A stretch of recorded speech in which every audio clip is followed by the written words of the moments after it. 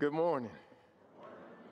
It is good to see you here. I'd love to add my welcome to your presence with us this morning. We're very thankful for you and this opportunity of ours to assemble together and study and worship our Heavenly Father. This is week 2, and I'm going to have to be honest, the 2 services are messing with me a little bit. It's not the elders' fault. They certainly told me there would be 2 services, and when I heard that, and they said, well, you're going to preach the same sermon twice, I'm like, okay, well, certainly we could do that. I thought in myself, well, I'm just going to give it the very best I got on both times. I'll do it the same way. And I don't know what it is about 8 o'clock, but the energy level seems to be a slightly lower. I don't know. I don't know if it's not appropriate to yell at people at 8 o'clock in the morning. Maybe that's it. I don't know. You seem much more candidates for yelling, though, at this hour. I'm going to do my best, though, because I don't want to deprive the folks that come at 8. I will tell you, though, last week my wife, after the first sermon, said, what was wrong with you? After the second one, she said, now, see, there you go, right? That's... So we're going to do the very best we can, both of those sessions. Our title this morning is What God Wants for You. We'll get to Micah 6 in just a moment. But the sermon comes out of the thought that there are people struggling to have a relationship with God, and that's due to a couple of reasons. There are people who come to the Lord, they obey the gospel, and they begin to walk and live a new life, and then in their minds, it just becomes too difficult. God becomes too difficult. His commands, his decrees, his desires, his expectations just become too lofty, and they cannot measure up. And what they're working in their mind is, what God wants from me is so difficult that I can't do it. And so sometimes these people, under that weight, they give up. Other people who ultimately end in the same place, they just never really start with God. They see other people and they think to themselves, I can't do that. There's no way I can do that. I'm not perfect. I can't be that good. And there's no way I'm going to be able to live that life. And therefore, they won't even try. I never come to God because of what God wants from me is so difficult that I just won't be able to make it. Now, I want to suggest to you that both of those positions are wrong. And maybe another time we'll spend an entire sermon on why they're wrong. But at the very least, to dispel those 2 thoughts, let me offer these things. Number 1, God's commands are not grievous. 1 John 5 and verse number 3, God is not a difficult God. He's not, and his commands are not too difficult for you. Jesus said, secondly, his yoke is easy and his burden is light. And that can be seen especially when you compare it to the heavy burden of sin and self and Satan. That burden is heavy, not the Lord's. And this is actually the thought in Micah chapter 6. The children of Israel are struggling in their minds. God is asking too much, and we can't please him. We don't have time to go into verse 6 and verse 7 of Micah 6, but if we did, they would be explaining why God can't be pleased. And then God says this in verse 8. He has showed thee, O man, what is good, and what doth the Lord require of thee, but to do justly, to love mercy, and to walk humbly with thy God. That's actually not our sermon this morning. Our sermon is not what God wants from us. It's what God wants for us. And it's possible that if we understood how much God wants us to succeed, how much God has done and is doing for us, then maybe what he wants from us wouldn't seem so difficult and laborious. This morning, we want to discuss 4 things that God wants for you. 4 things. Everything that God wants will simply benefit your life. It will bless your life, and ultimately, it will brighten and enrich your life. Someone has said you can tell how much somebody wants for you by what they're willing to do to bring it to pass. And you can see in God's actions and what he has done that he really wants these things for us. Number one, God wants belief for you. God wants you to believe. There's several reasons for that. We'll get into the things that he has done to evoke that, but let me just offer this. God knows that if you don't believe, then you can't please him.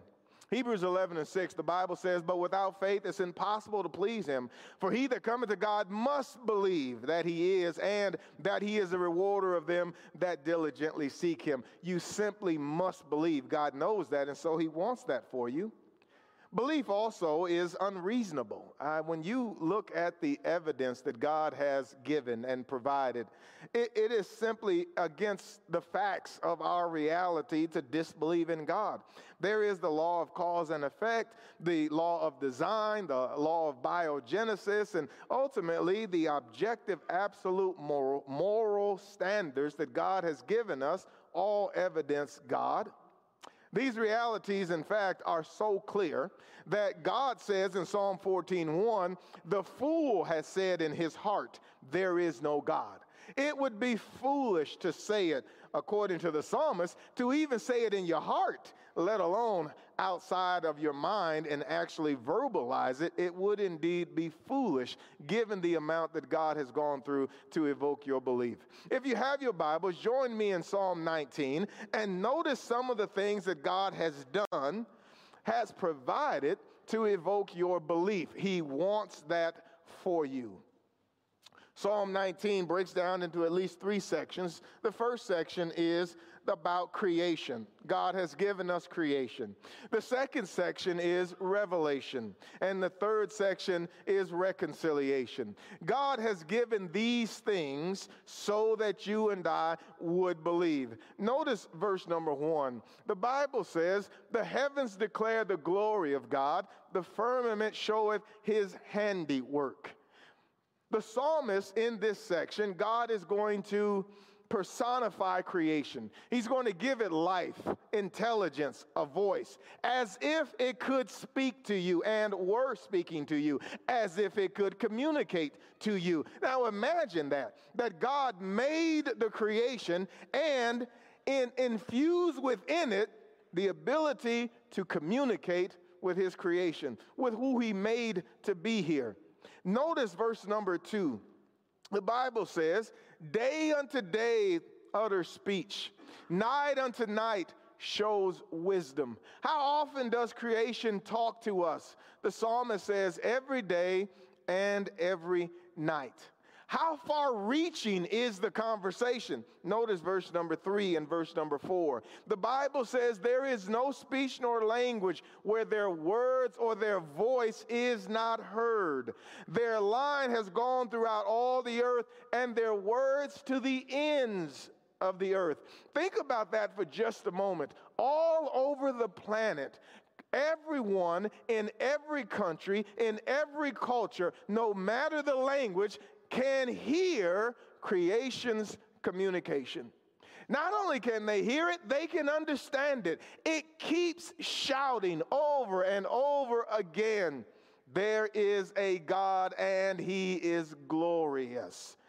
Sometimes people suggest, well, there are people in distant lands that may never hear the Bible. Before God gave his word, he gave the creation.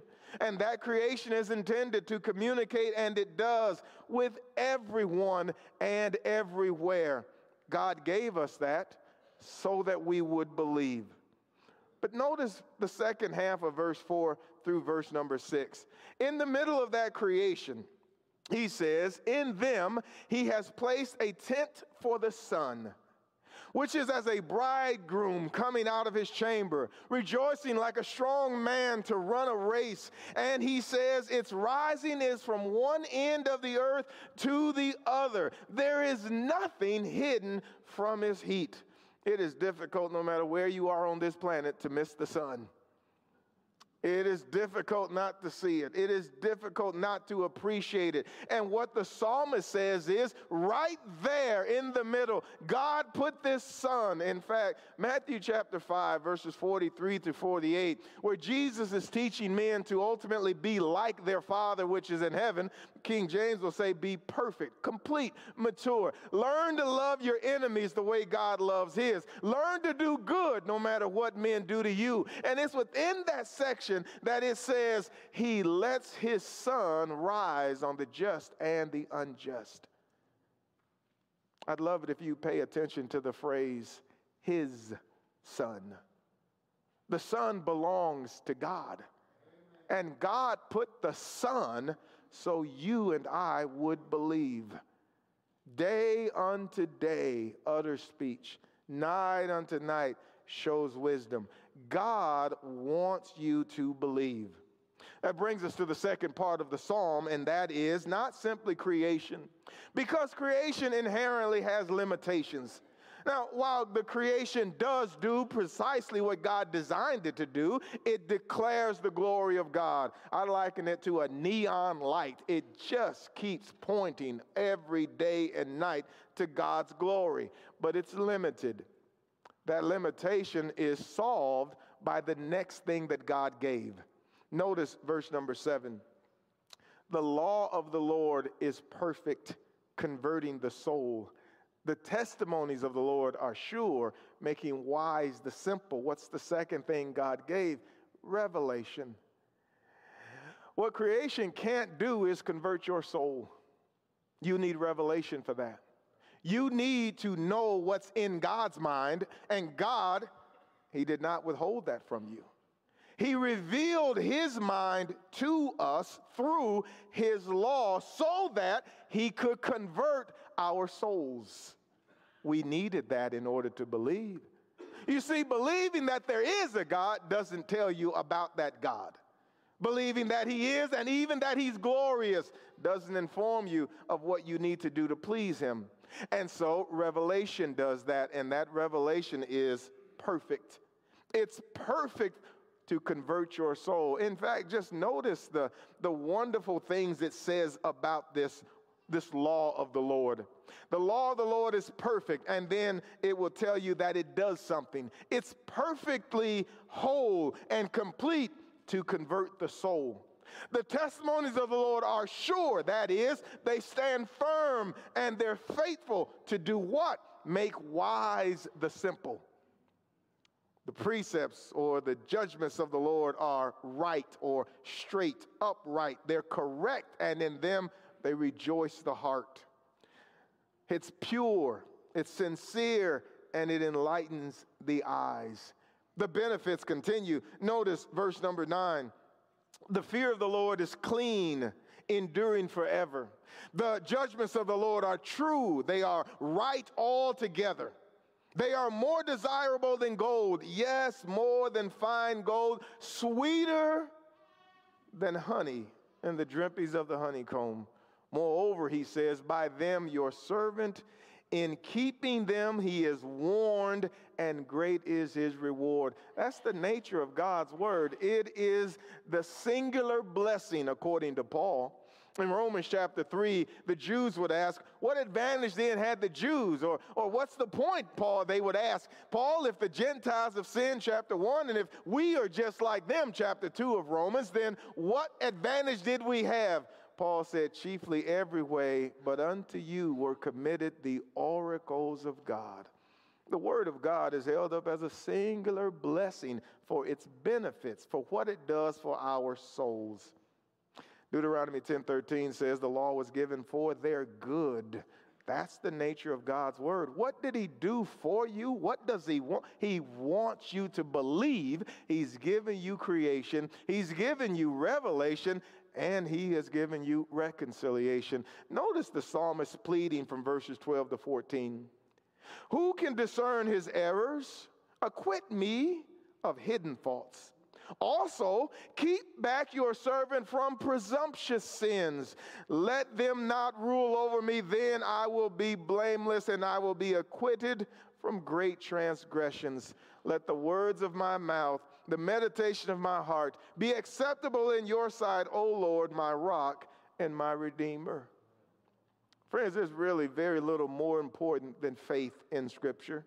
Very little more important than faith in your relationship with God. In fact, we might say it's ground zero. It is the genesis. Nothing's really more important. Without that, you can't begin or end or walk with God. And God wants you to have faith. And so he's giving you creation. He's giving you revelation. He's giving you reconciliation, because without faith, it's impossible to please him. How do you get it? Romans 10:17 says faith comes by hearing. According to John, faith is the victory. 1 John 5 and verse number 4. What does God want for you? God wants you to believe. Secondly, God wants salvation for you. He wants that for you. In 1 Timothy chapter 2 and verse number 4, the Apostle Paul says of God, who will have all men to be saved and to come to the knowledge of the truth. Peter says it just the opposite. Actually, 2 Peter 3 and verse number 9, Peter says that God is not willing that any should perish, but that all should come to repentance. Simply put, God wants everybody saved. Everybody includes you. It is a lie from the devil that God doesn't love you. That's a lie. It's a lie that God doesn't want you to come to him. That is an absolute lie. It is a lie that God won't forgive you. Somebody somewhere might be thinking that. I want to believe, I want to come, but God doesn't want me. That's not true. No, 1,000 times no. It's a lie to believe that you have done so much bad that you have no shot of having a relationship with God and doing good. That's just not true. The truth is, God wants you to be saved. So much so that God has done a great many things to make it possible. With regards to your specific salvation, God has given, and this is again just going to be true as you work our way. I think one day we will get into a series of salvation and we'll talk about these things in much more detail, but let me just say this. With God and salvation, his word will always reveal it, and what it will reveal is God always sends a person in salvation. He always sends someone.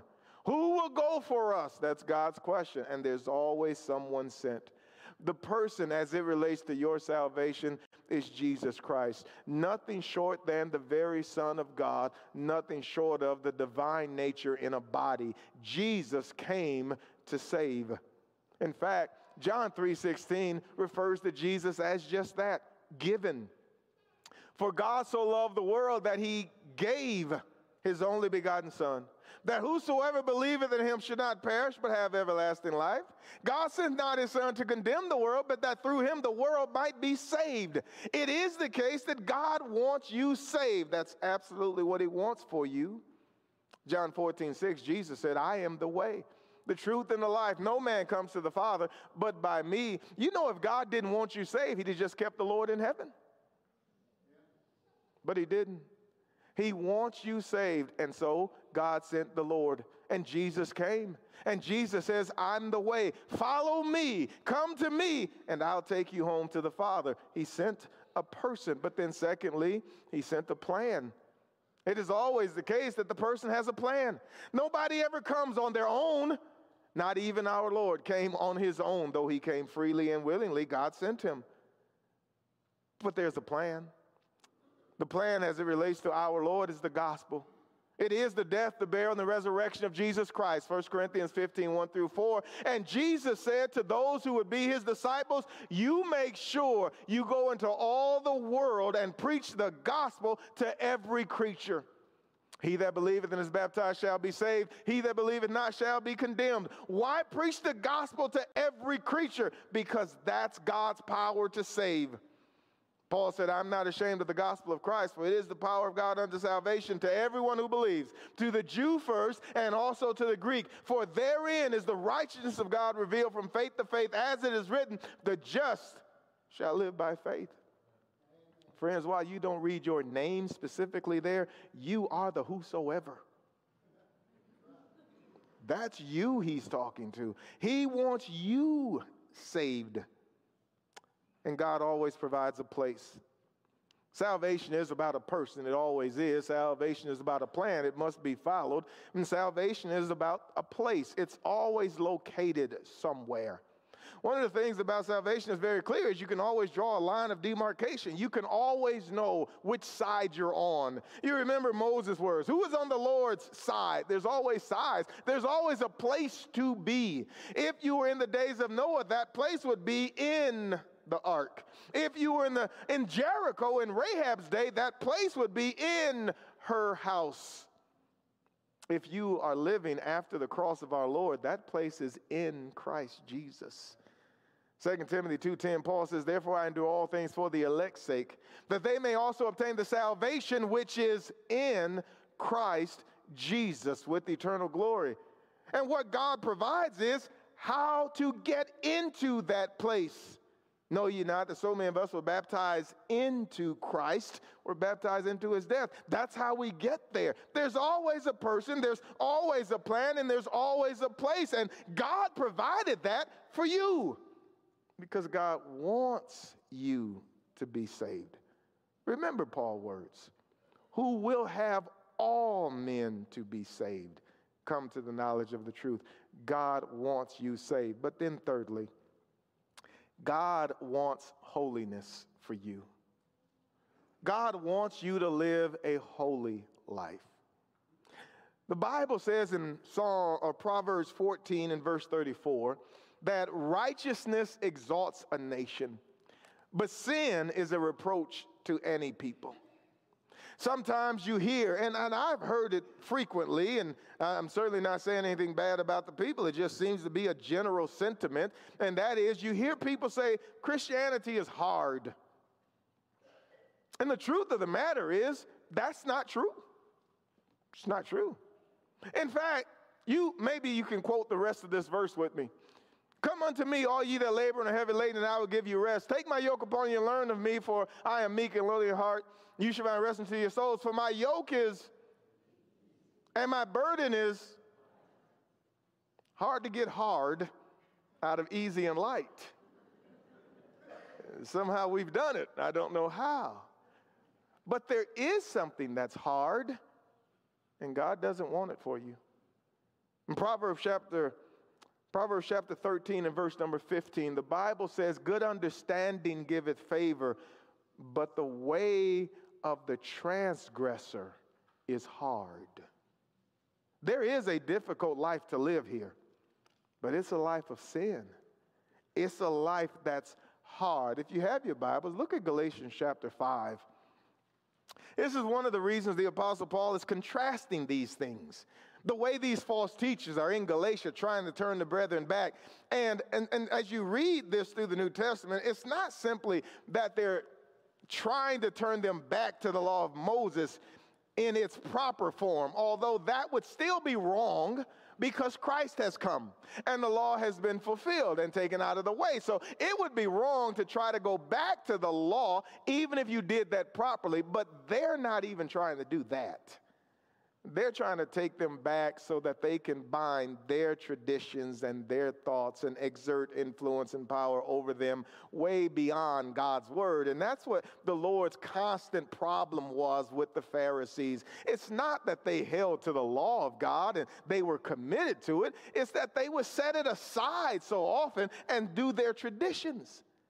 They were so quick to disregard God's law. So when you read this in Galatians chapter 5 and other books like Galatians and Romans and other books where Paul is talking about these Judaizers and they're coming into the church and they're not simply trying to take them back to the law, they're trying to take them back to them so that again they can have and exert power and force over them, and their corruption of that law is so often in play. The results of that life, living that life and following their traditions, Galatians chapter 5, begin reading with me at verse number 19. Now, King James would probably say, now the works of the flesh. Some readings will say the deeds of the flesh are evident, which are these. Note the list. Immorality, impurity, sensuality, idolatry, sorcery, enmities, strife, jealousy, outbursts of anger, disputes, dissensions, factions, envying, drunkenness, carousing, and such like, or things like these, of which I've told you before, and now I tell you again, that they which commit such things will not inherit the kingdom of God. When you and I are talking about a hard life, that's it. That is a hard life to live. Living a life of sin, living a life of practicing these things that are contrary to the God of heaven, that's the hard part. Trying to figure out to whom did you lie? Trying to figure out who you took advantage of and who knows what you've done in secret and in the dark. Trying to make sure you are ahead of every contingency and every problem. That's a hard life. In fact, those of us who once lived that way came to Jesus to get out of it. That's what's hard. When we talk about Christianity is hard, look at what follows.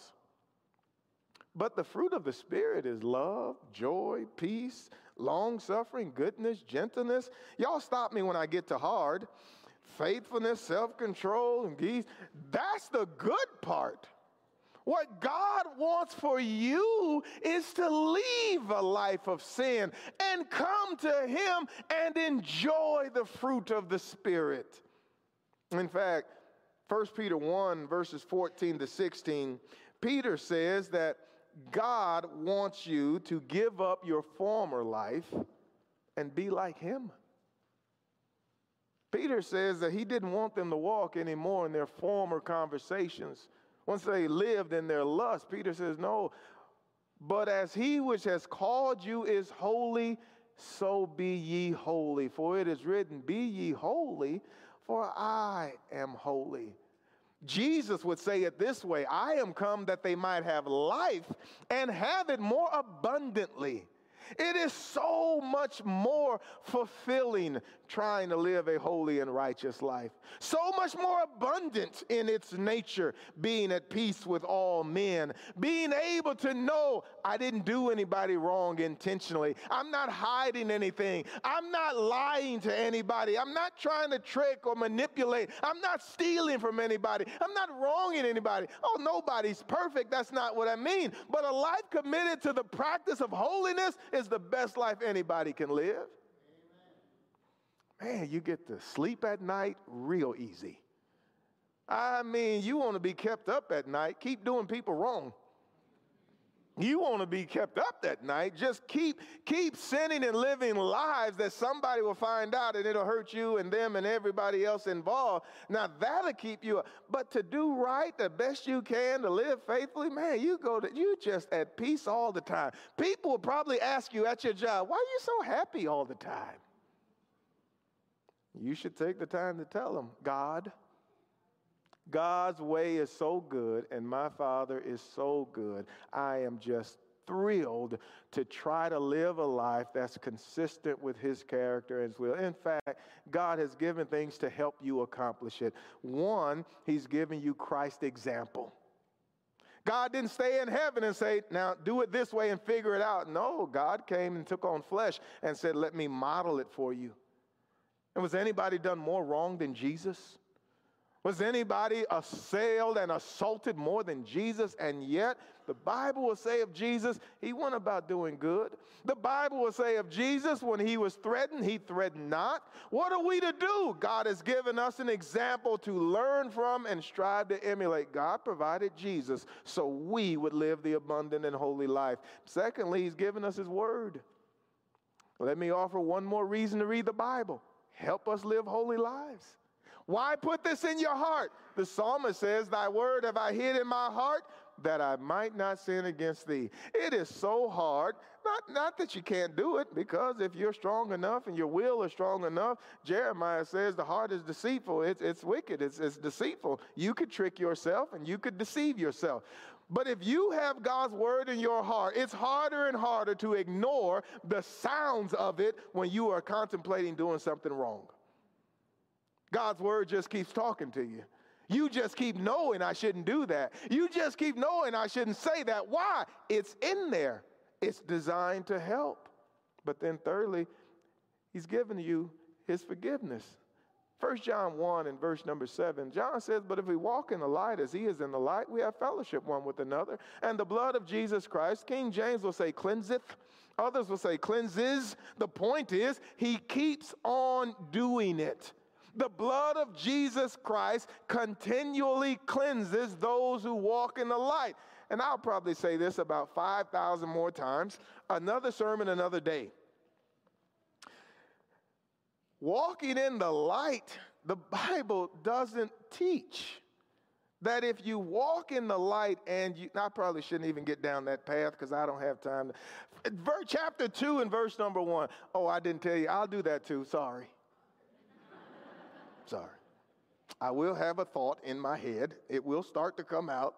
I'll realize that's going to take too long, and then I'll stop.